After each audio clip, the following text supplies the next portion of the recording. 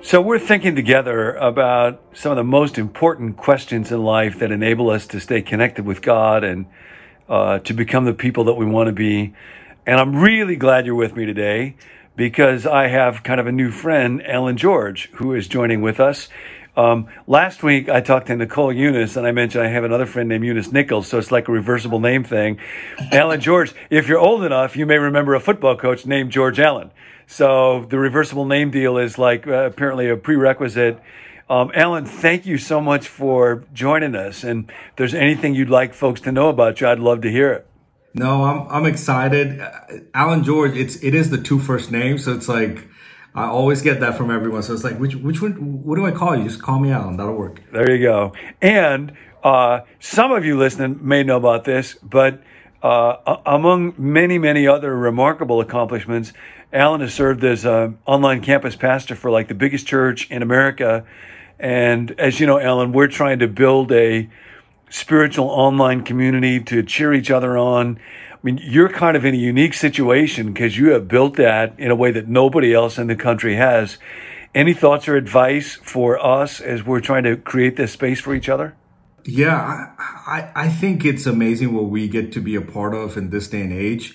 I think about how because of technology, we're not limited. I mean, you are where you are and I'm here where I am, and we still get to have a conversation. And so I love the fact that as a church, as the body of Christ, as people who follow God, we're not limited now by distance or by even cultures or languages in order for us to build a relationship. We can do that here through technology. So I think that the sky's the limit with how God can use that tool and how we can leverage it to build each other up and grow in our faith. So I'm excited about it.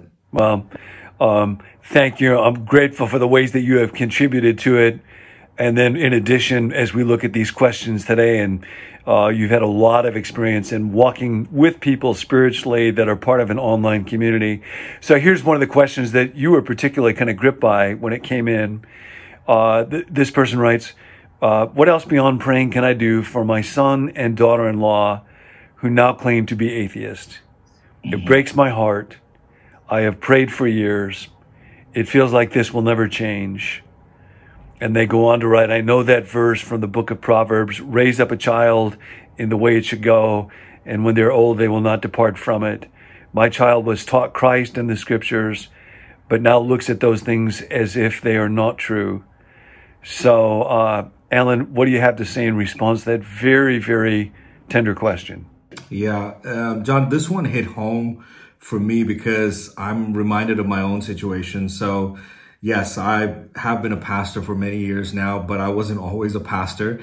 My story was similar, but it was a little bit different. I grew up in a Christian home. My parents were in ministry. My dad was a pastor. But just because of things that I experienced in my life, you know, I struggled with education and I kept feeling like I was letting those who love me down. And slowly that thought turned into an embarrassment. And I thought, man, if my earthly family is having so much of a struggle with me, then, you know, God probably doesn't want to have anything to do with me. Wow. And that was just my own misconception. I mean, that wasn't based on any truth. It was just based on how I felt. And because my relationship with my parents was struggling, I just took that relationship and put it onto God. So I didn't necessarily doubt God's existence. I just figured he wouldn't want to have anything to do with me. And I remember going the total opposite direction, away from God. And this was hard on my parents. In fact, as a pastor, my dad was faced many times with people asking him, hey, if you're a pastor and you're, you know, talking to us from the word, your own son doesn't live the way you're telling us to live. What gives you the right to speak about stuff like this? And so later on, I remember hearing all the things that my parents struggled. And it was not just that, it was their own wrestling with God of here we are, we're following you. What should we do when we see our child away from God? And and I think I might have shared this with you, John. My dad met with a car accident. He passed away in December of '99. And so things got worse because I just went from bad to worse after that. And so my mom How old was were you? struggling. How old? I was 20. I was 20 when that happened. And I remember my mom, just losing the love of her life. And it was just me and my sister, and she sees me going from bad to worse. And I remember there was a pivotal point for her and my sister where I remember walking into the house, and everywhere I looked, I saw these yellow sticky notes. There was a sticky note on the fridge, sticky note on the bathroom mirror, and there were these letters. I had no clue what it meant. And so I would ask them, I was like, what is this? This is silly. This is, what are you guys doing? And they're like, oh, no, just don't worry about it. What they were doing was when they would see me coming home drunk or just a total mess, it was easy for their eyes to focus on the situation instead of what God's word says and the promises. And so these yellow sticky notes were code verses that they didn't want me to know, because if I knew, I would tear those down. Wow. And they just began to, when they would see me in a bad place, they would force their eyes to look at those sticky notes and go, you know what? We're just going to believe that God's going to answer our prayer. I can tell you, John, if you would have looked at my life, anybody from the outside would have said, you guys are crazy. There is no hope for the situation. And I don't think there was hope for, even at that point, I didn't think I would ever give my life to Christ. But it happened. And it wasn't the result of anyone trying to preach down my throat. It honestly was a moment I had with God, because I just reached the end of my rope, and I said, there's obviously nobody that can help me. God, if you exist. And I remember looking up and saying, God, if you exist, you speak to me. And he did. I don't know if it was an audible voice. I don't know if I just heard in my heart. But that moment was what really changed my life. And it wasn't a perfect journey back, but I just knew that God loved me. And so to that mom and dad that's asking that question, now that I'm a parent, sorry, it's messing me up, but as a parent, I see the power of prayer, but I also see, my oldest is 13, and it's like, okay, here we go. So get the sticky notes out. Yes, it's time to get the sticky notes out. So all I can say is this is my experience, and prayer works.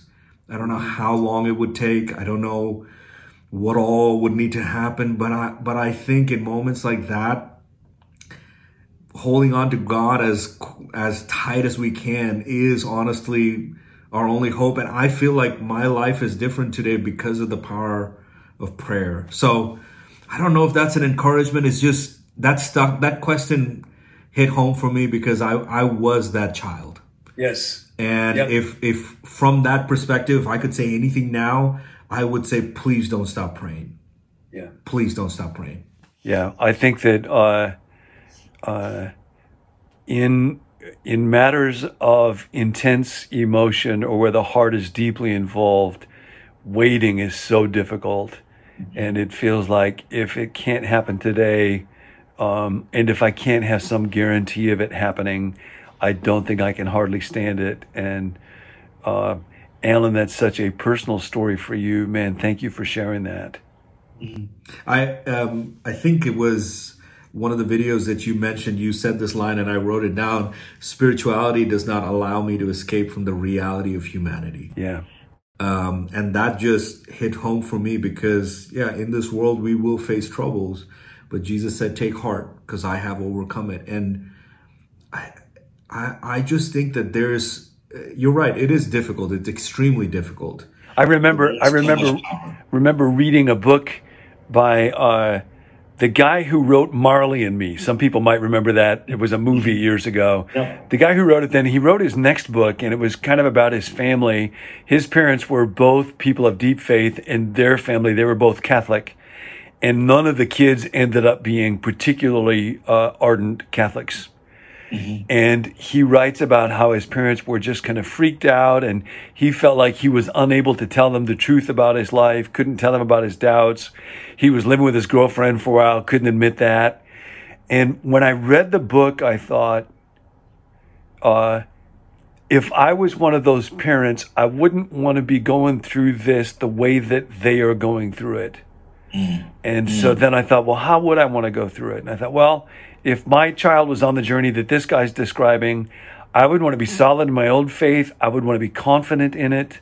But I wouldn't want to be stressed, anxious. I wouldn't want my well-being as a person to rest on the decisions that my child was making.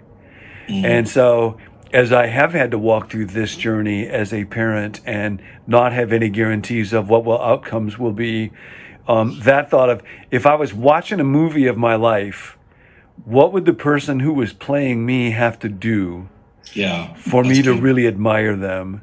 And for whoever wrote that question, I think Alan's response is so inspiring in that thought that you never know. It could be a year, it could be 5 years, it could be 10 years. Ultimately, we don't know. There are people who raise kids the best they can, and those kids never follow God as far as we know, but only God knows the heart. And I think something Dallas Willard used to say is, God is the kind of person we can trust to do the absolute best he can by every human being. And that, in terms of how do I place the people that I love in God's hands, that thought, I don't know about their decisions. I don't know about formulas. My ultimate trust is God will do the absolute best God can by everybody, including my kids and yours. So, and I mean, and again, I'm new to the parenting, but there is a level of, sometimes we think that we love our kids more than God loves our kids. And it's a reminder that there's no way we can love them more than he loves them. And how do we remember that? How do we rest in that? I'm still learning that. But there's a lot of truth to that as well. No, it's so good. And they're not ours. We think of them as our kids, but they're not ours. And they're not our legacy. Like, and I've said this too. It's like, we got to raise up our kids so that they continue our legacy, and we got to, because they represent us. No. They're their own people. God has his own purpose for them, and they have their own journey. And so that's been some of the things that we've been learning and wrestling as we are figuring out how to parent. So good. They have their own little kingdom. Everybody has a little kingdom, and God's will for them is not that they be an extension of my kingdom, but they are their own kingdom. And they live in God's kingdom, and we trust God with it. Alan, thank you so much. I'd love to do this more. Would you be open to that sometime? Absolutely. Any opportunity to chat with you, John? Yes. I'm super grateful. Everybody, have a wonderful day. Give the people that you love deeply into the hand of God. And I'll see you tomorrow.